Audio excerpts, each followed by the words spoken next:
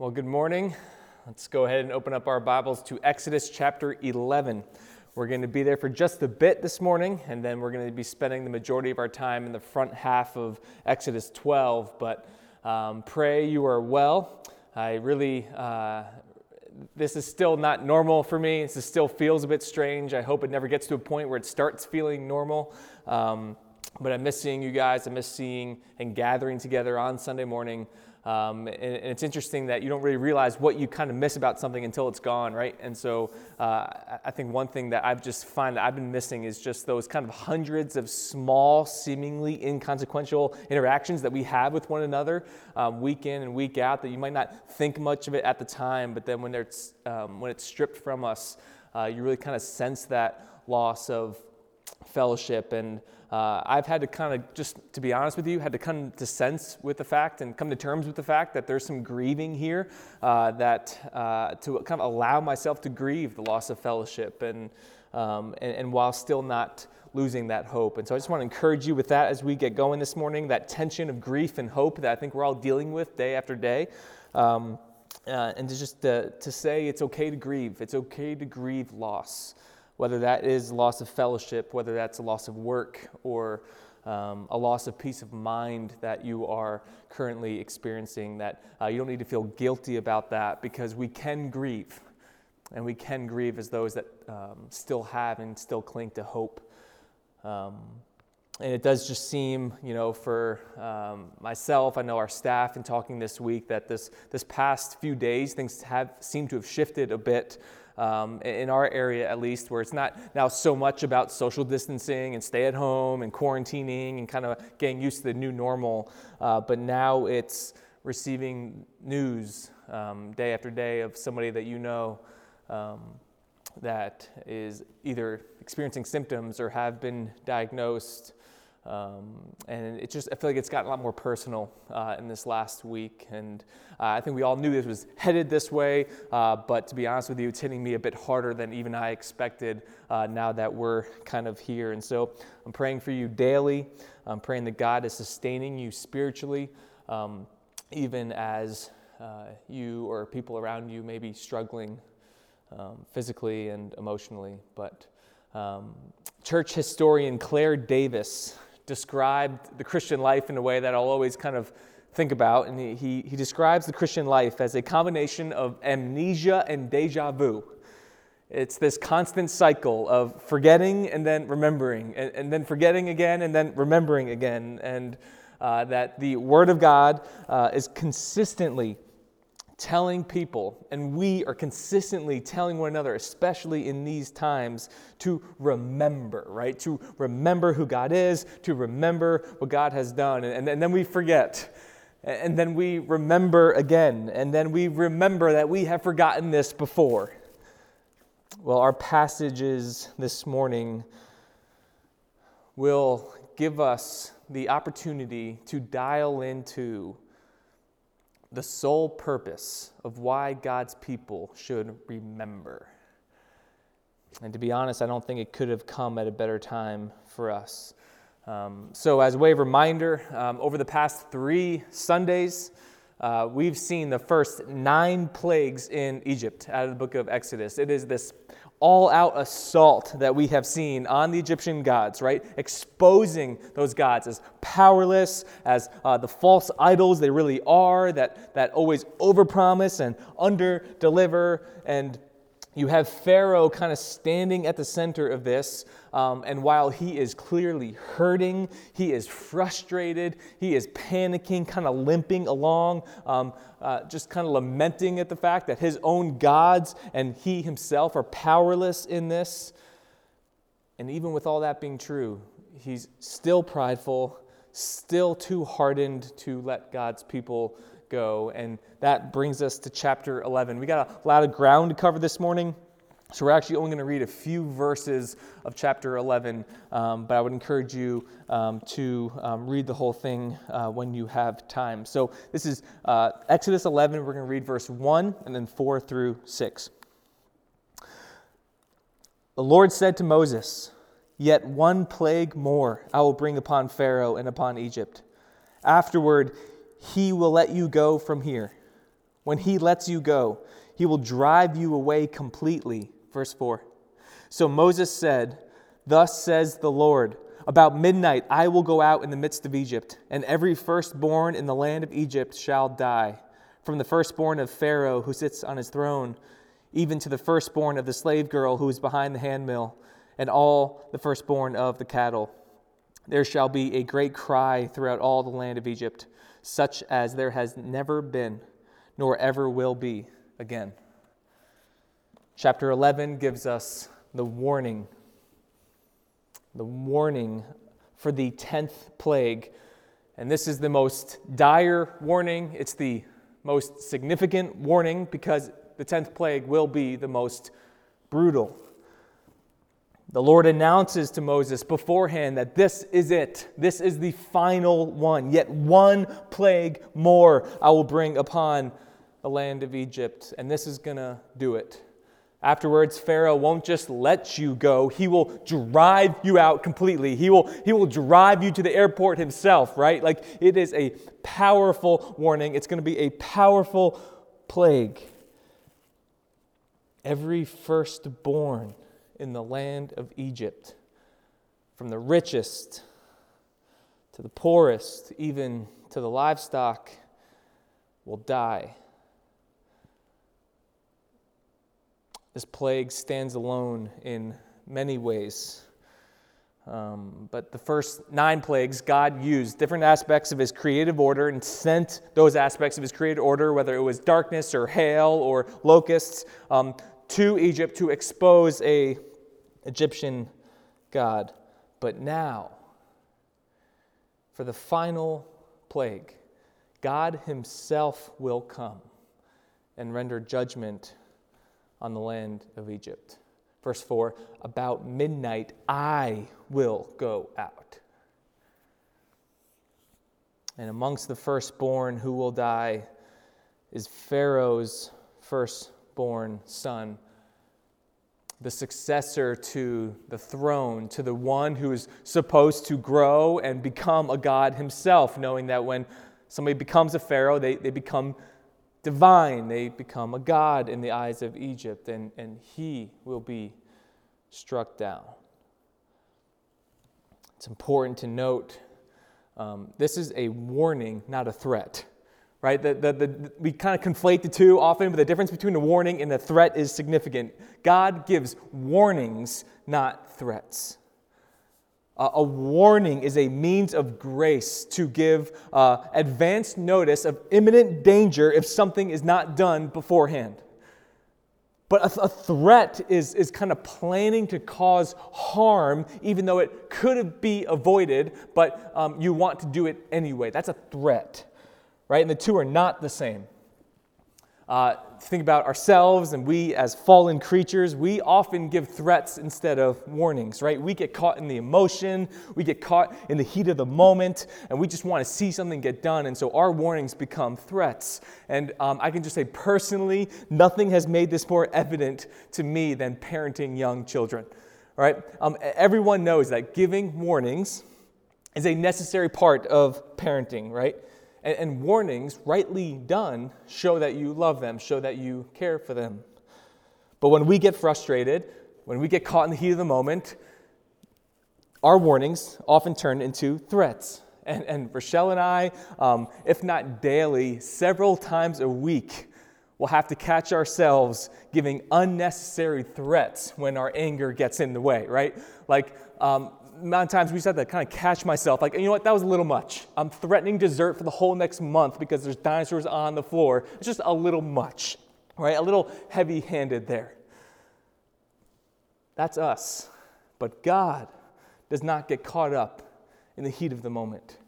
God gives warnings, not threats. He doesn't say things just to get his way. He doesn't say things that he will do that could be avoided, but he got angry. No, he gives warnings as a means of grace to give people an opportunity to change course.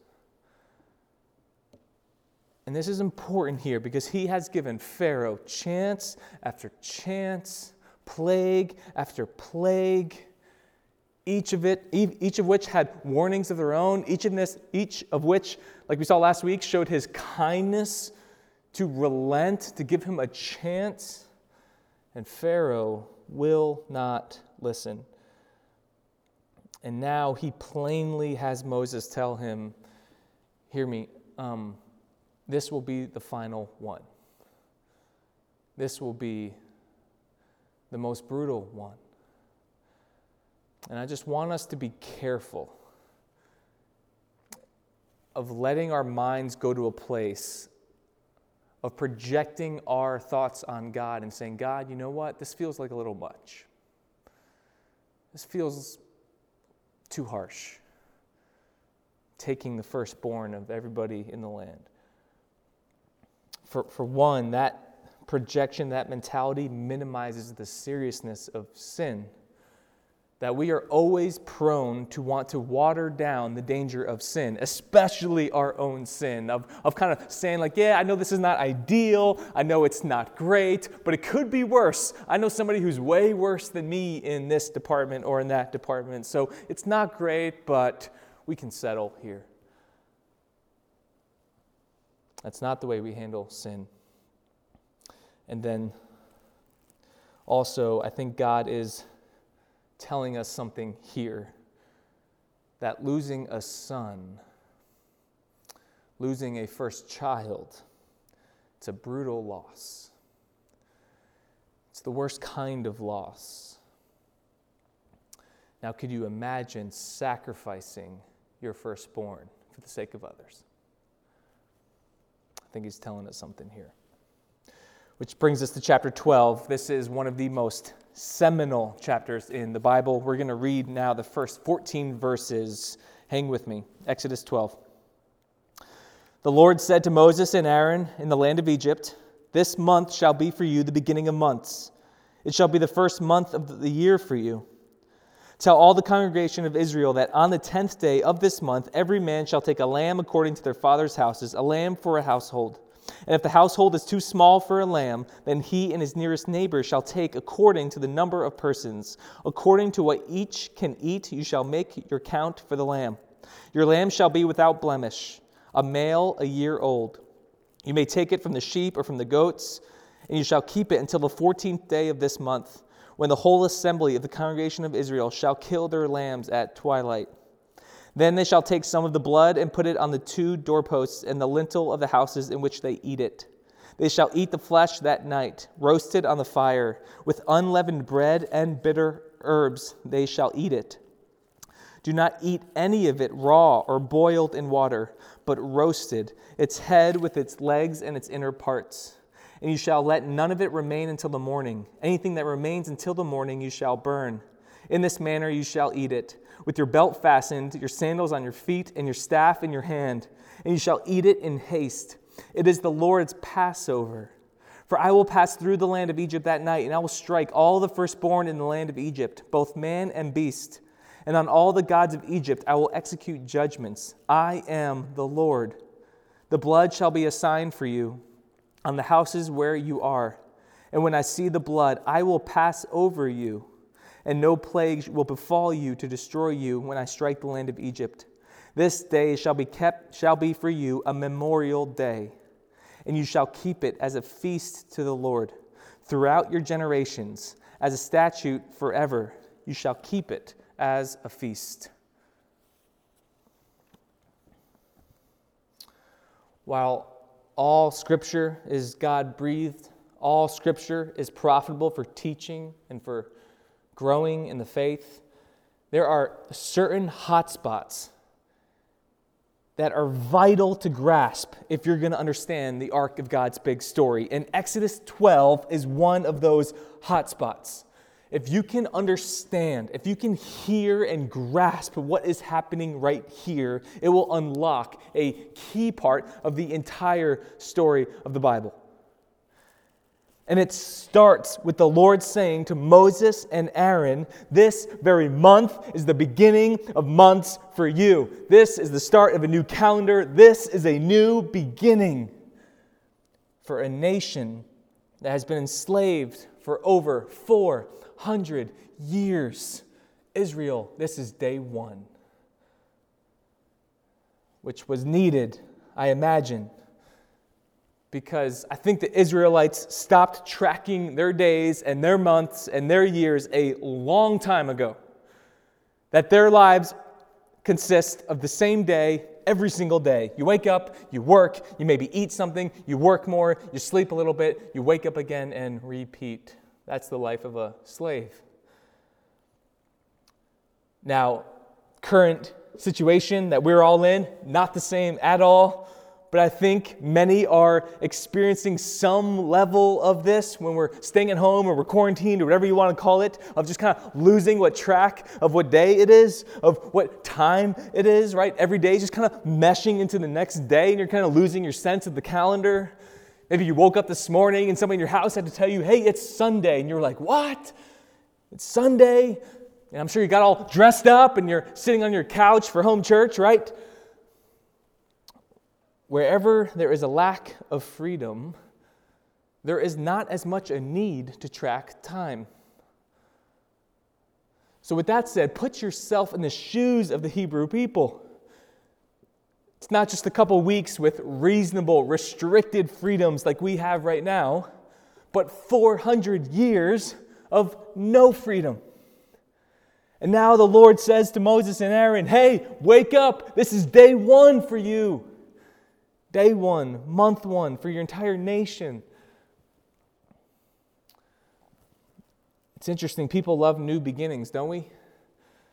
Don't we love the idea of a fresh start, of a new day one? There are certain times of the year in January and September, there's this idea of newness, this idea we get this kind of passion to reset, to work on some things, to chart out a new course. We love day ones. And this new beginning for Israel will be marked by a special day, the first Passover. This is a great timing for us to be here in the book of Exodus. The Jewish Passover in 2020 begins next Wednesday, April 8th. And as we approach quickly in the coming weeks, Palm Sunday and Good Friday and Easter on the Christian calendar, you really can't fully understand those days, let alone the gospel itself, without the Jewish Passover. In chapter 12, God's explanation of the Passover to Moses is pretty simple enough to track. The whole nation of Israel is to take a 1-year-old lamb that is spotless, that is without blemish. On the 10th day of the month, they are to take this lamb into their home. Then on the 14th of that month, they are all to kill the lamb at twilight, to eat it with unleavened bread and bitter herbs, and take the blood shed from the lamb and put it on the doorposts of their home. So they're to eat it with unleavened bread, because Israel will be rushed out of the country this very night by the Egyptians once the 10th plague hits.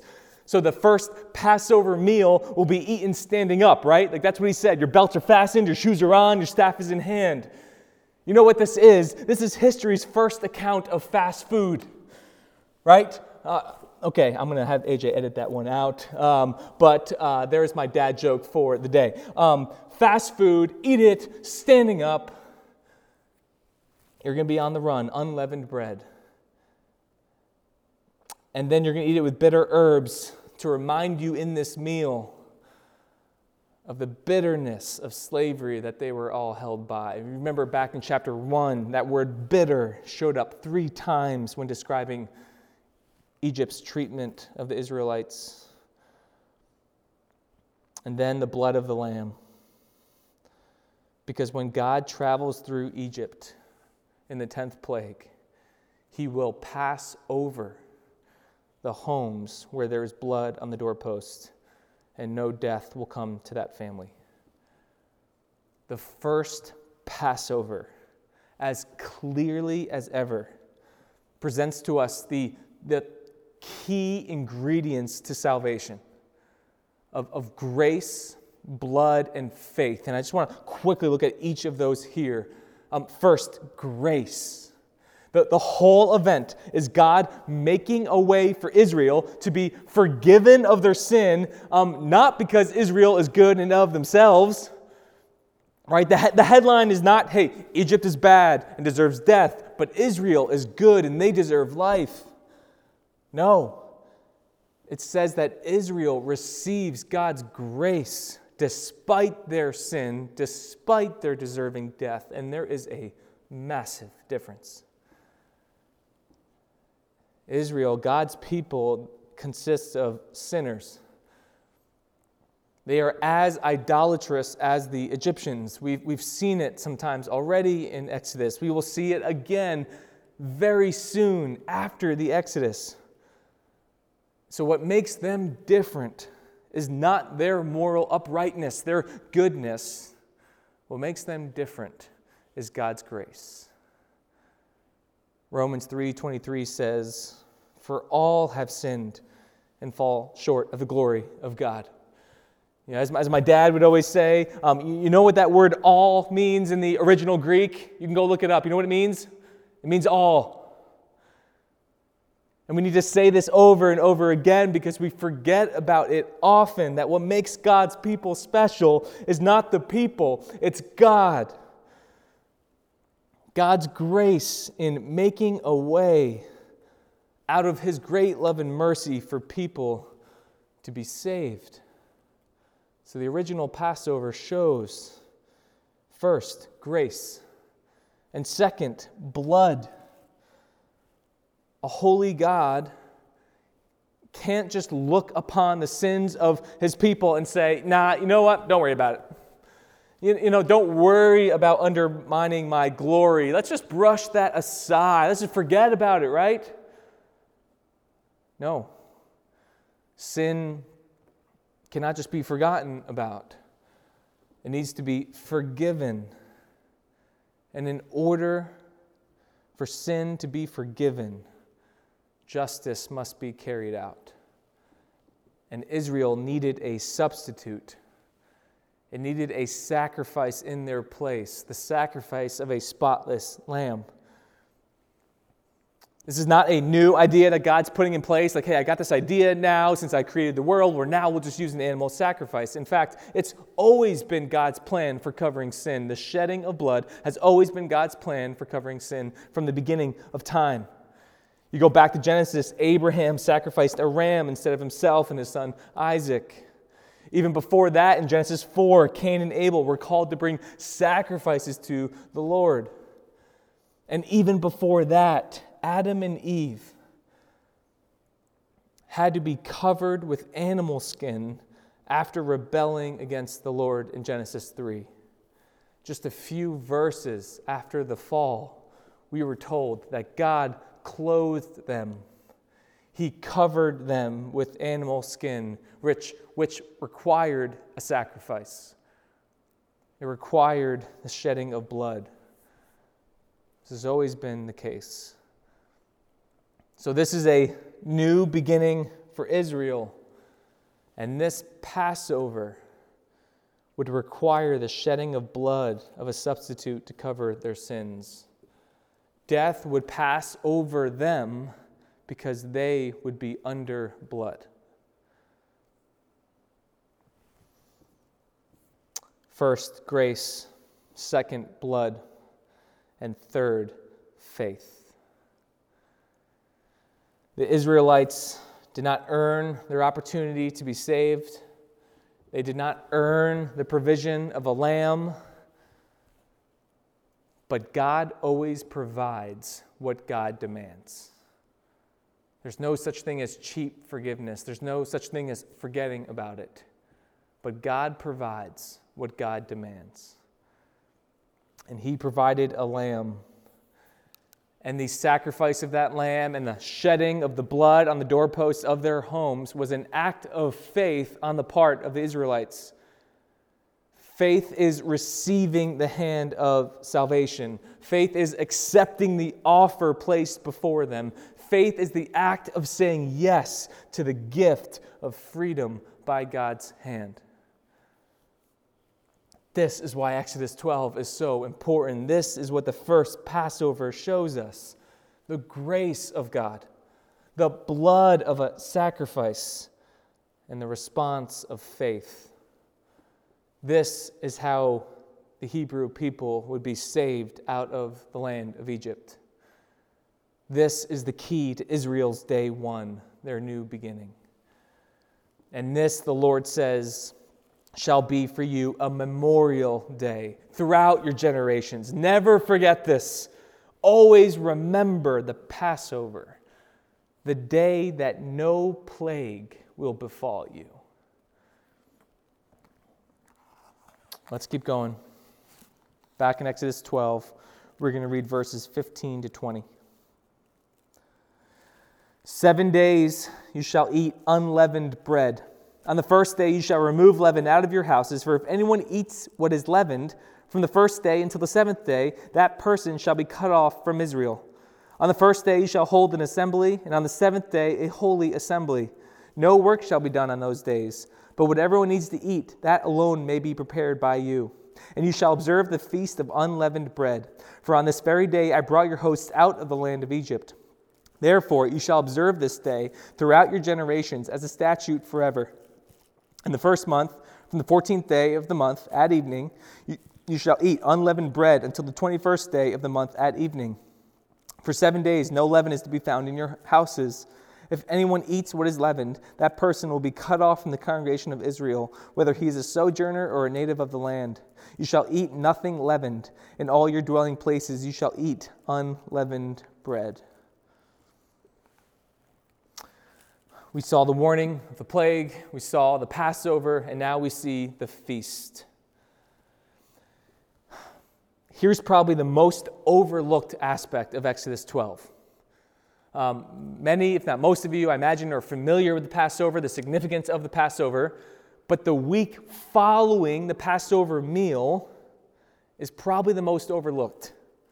It's known as the Feast of Unleavened Bread. It could seem kind of confusing there maybe while we were reading, but the 14th of the first month is the Passover in the evening, and then the 7 days following is the Feast of Unleavened Bread. And the Lord gives precise instructions to Moses to pass along to Israel that whenever they observe the Passover in the Promised Land, the 7 days following, you're to remove all the leaven from your households.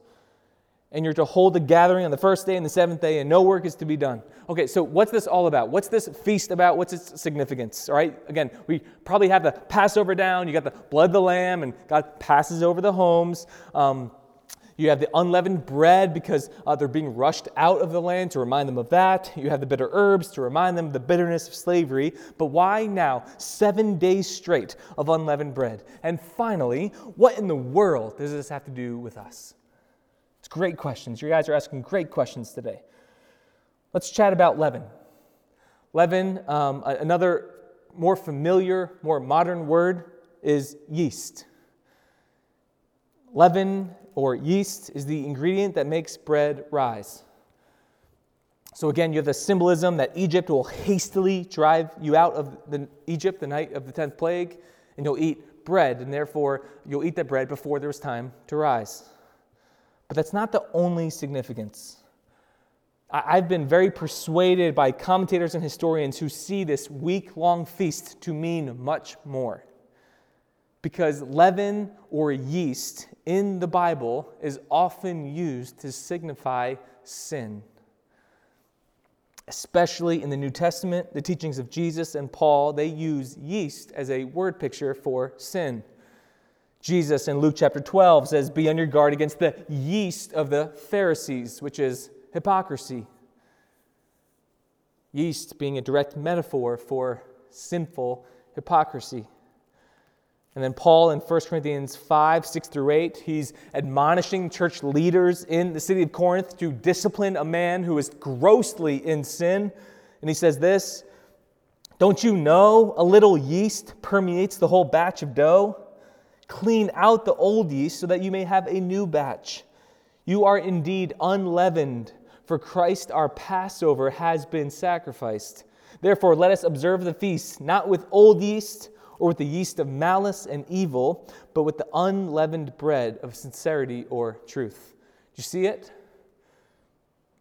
For God to command Moses and Israel to remove the yeast from their homes is to remove sin from their lives now that they have been saved. Whether Moses and Aaron recognize that in the moment here is unclear, but I think it becomes very clear when you see it in the scope of the whole Bible. So here's the bottom line. Here's why it matters for us. God saves His people to be sanctified. Let me put it another way. God doesn't save you because you have already defeated sin. He saves you and then empowers you to battle and defeat sin, to remove it from your lives. So we seek to live holy lives. We seek to battle the sin that remains in us and to root it out because He's already saved us, not so that He will save us one day. This is the flow of the gospel, and this so often in our day gets flipped. It gets turned around. But the flow of the gospel is justification and then sanctification. It means that you are saved by God's grace through faith. And as a result of that salvation, you are empowered by God through the Holy Spirit to obey His commands, to walk in holiness. Justification and sanctification are two sides of the same coin, and the order matters, that you were justified, freed from slavery, and then you were saved in order to be sanctified. It's the Passover and then the Feast of Unleavened Bread. The Passover happens in a moment, it happens in an evening, and then the feast over a period of time. The old has passed away, the new has come. So wear those clean clothes you've been given and walk in the freedom that God has purchased for you. Philip Ryken, he was a former pastor in Philadelphia. Now he's I believe, still the current president of Wheaton College. He put it best. He said, in the Passover, God took the people out of Egypt. And now in the feast, God wants to take Egypt out of His people.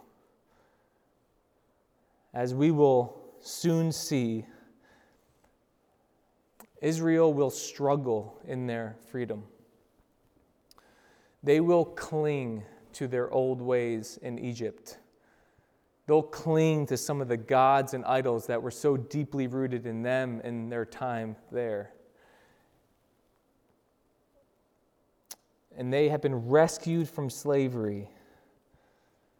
But that does not automatically translate to just an easy life of obedience in God's design where sin is just gone overnight and there's just no battle, no effort needed. It's just a cakewalk. And this should provide us some comfort that the journey of following God is a process. That we believe that justification happens in a moment. It happens by faith alone, but sanctification takes a lifetime. Like growing in obedience and, again, rooting out that sin that remains. Like, that's a struggle, isn't it? Like anyone else have a struggle just rooting out sin that remains in your life? Can I get a single amen in a living room out there? Like, it is slower than we want. It's a constant battle, but God's grace is sufficient to carry us through. By God's grace we are saved, and by God's grace we will grow in holiness over time, even if it's slower than we want. Which is to say, it is by grace we are saved to be sanctified. This is why Israel needed the Feast of Unleavened Bread. This is why it should not be so easily overlooked in Exodus chapter 12. All right, let's read final passage for this morning, Exodus 12, 25 to 28. And when you come to the land that the Lord will give you, as he has promised. You shall keep this service. And when your children say to you, 'What do you mean by this service?' you shall say, 'It is the sacrifice of the Lord's Passover. For he passed over the houses of the people of Israel in Egypt, when he struck the Egyptians but spared our houses. And the people bowed their heads and worshipped.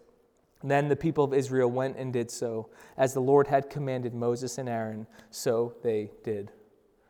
Finally, we see the memorial. Moses is directed to tell the nation of Israel that once you're in the promised land, you're to observe this week-long Passover and feast year after year after year, because it's a memorial day. It's an annual reminder of what we are so prone to forget.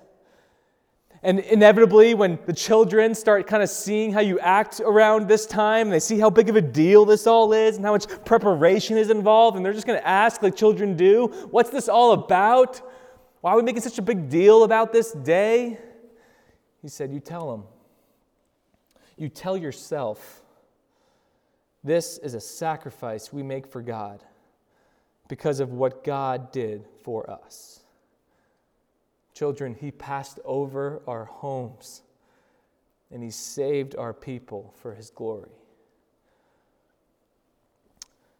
Now, I know Holy Week begins next Sunday, but I hope you don't mind if we get a little head start right now, right? Any objections? Any objections? Nothing. Great. The night Jesus was arrested, it was the middle of the night following the Passover meal.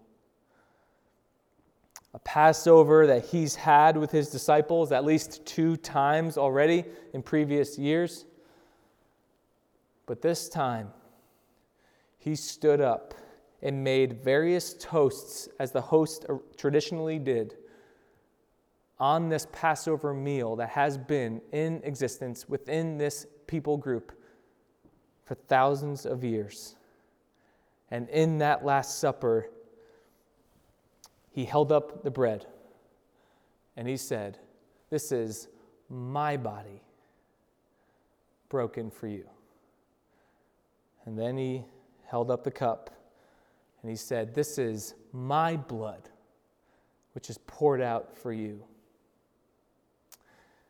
And in that meal, across all 4 gospel accounts, you know what part of the meal is conspicuously missing? You know what no gospel account mentions? The lamb. And the reason is because Jesus is the lamb.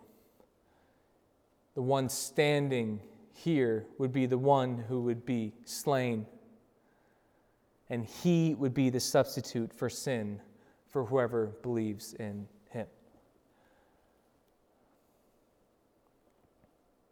You might ask, your children might ask, why don't Christians celebrate the Passover anymore?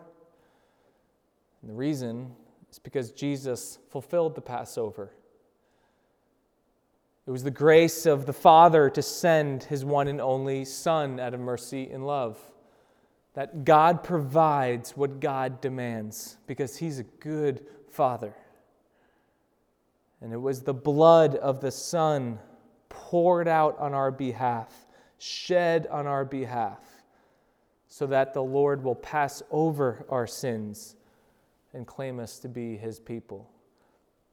And it is the response of faith made possible by the Holy Spirit that receives the gift of salvation so that we too will be saved from the bondage of slavery and freed as God's people for God's glory. Jesus fulfilled the Passover. And so while we don't celebrate that actual meal, we do remember it. We do see how vital it is in God's story. And Jesus did still leave us with a meal. He did still leave us with a memorial to be observed. It's what we call the Lord's Supper. It's what we call communion.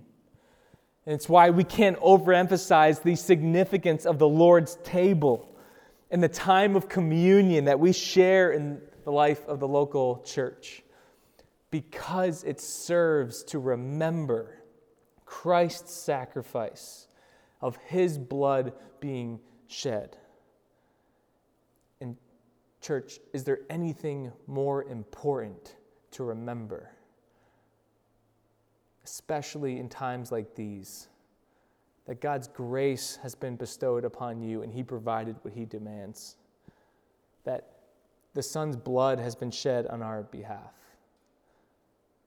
That you too, in faith, as a gift from the Holy Spirit, can be freed from the bondage of sin.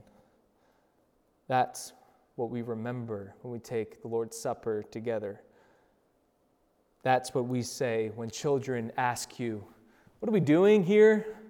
With these little plates being passed and these cups and these little pieces of bread. Like, what's this all mean? That's what we tell them. And it does for New Covenant believers what the Passover did for Israel. That you hold it and you behold it. It's an opportunity to remember your day one. The day you were given a new beginning.